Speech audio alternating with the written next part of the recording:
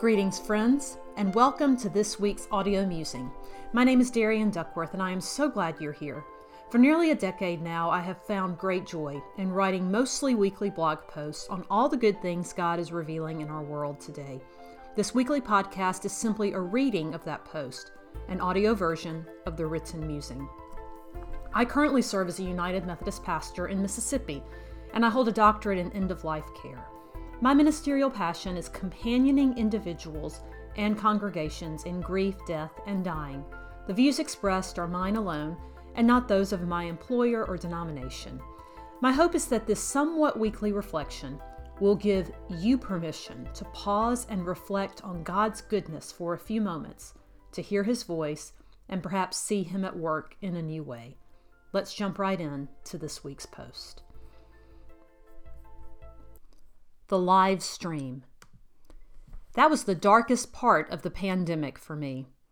I was taken aback when I heard this statement from the usually funny podcast host. She and the other host were talking about a documentary series that became a big hit during lockdown in 2020. With this one sentence, she conveyed a clear message that she did not want to remember the time invested in watching this show. And she did not want to talk about it 2 years later. She also made clear with few words that the darkness was about more than a TV show. I'm sure she's not alone in disliking a certain time period or memory from the past 2 years. Many of us, if we look back at our experiences we've had or decisions we've made since March of 2020, will be able to point to a time where we felt low or sad. Many of us can point to times that we say with her, I'd rather not revisit that, and it may have nothing to do with the pandemic. There are also those times and spaces that, even though we don't want to remember them, it would benefit us to remember how God revealed Himself to us in those circumstances. When we take time to remember those dark times with God's help and in His timing, we might see how powerfully His light was shining when we didn't realize it. A few weeks ago, my parents were at my house and I was playing a worship album. My mom said that she especially liked one song from it and asked what it was. I told her that the title was Fountains, and it was recorded by Josh Baldwin. The next thing I knew, I was recalling the first time I heard that song. It was the spring of 2020, when I was in the middle of decision-making about what worship looks like in the church building during the lockdown of a pandemic. I was feeling pressured to record the services in segments ahead of time, compiling them and scheduling them for a virtual premiere instead of streaming live from the church on Sunday mornings. So I prayed for guidance and trusted God would answer. And answer He did. Not long after, I picked up my phone one morning and an alert from Apple Music popped up. This made no sense because A, I don't subscribe to Apple Music, and B, I don't have notifications turned on for Apple Music. I opened the alert to see that Apple Music was recommending Josh Baldwin's new album to me. The album's title was Live at Church. All of the songs were live recordings from church gatherings, and Fountains, the song my mom liked so much, was one of them.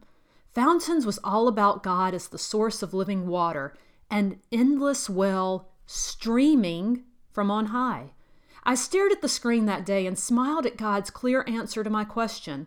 In the darkness of uncertainty, light glimmered in a definite answer. We would continue to stream live at church. I respect that every church had to make and still has to make decisions according to what's best for its people. I share this memory because of how easy it is to forget the ways God has spoken to us so clearly, to take for granted that He has led us so well in the past, because we tend to forget the good as well as the bad.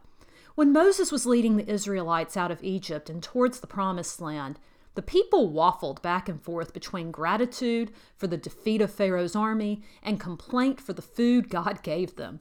It's no wonder there's a whole season of the church calendar that takes us back to the story, because we as humanity can see ourselves so clearly in it.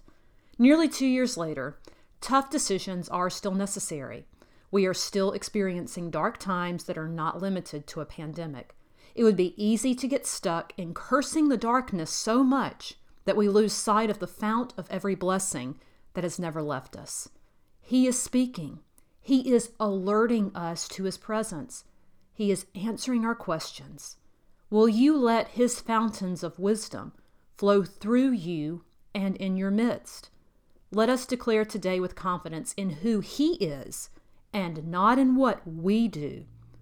All my fountains are in you. Thank you so much for listening to God with me today. I just had to leave in Isaac's bark there on the very last word of this week's audio musing. I hope that it didn't scare you too much and brings a little humor to your day. He will probably bark again before this is over. But anyway, thank you so much for listening to God with me. To read this and other musings, learn about Christian yoga, find resources on grief and hope, and much more, visit my website, DarianDuckworth.com. A link is in the show notes, along with a song selection to accompany the musing. And of course, this week's song selection is Fountains by Josh Baldwin, and it is the live recording that is on his album, Live at Church. And the video is actually a combination of the song Fountains and the classic Hillsong song Came to My Rescue, actually. And they go perfectly together. I hope that you enjoy them as much as I do. And speaking of music, a special thanks to Julius H. at Pixabay for the lovely music we are able to use on the podcast. You can listen to Julius's original compositions at the link in the show notes. I look forward to visiting with you again next week, and until then, all good things to each of you.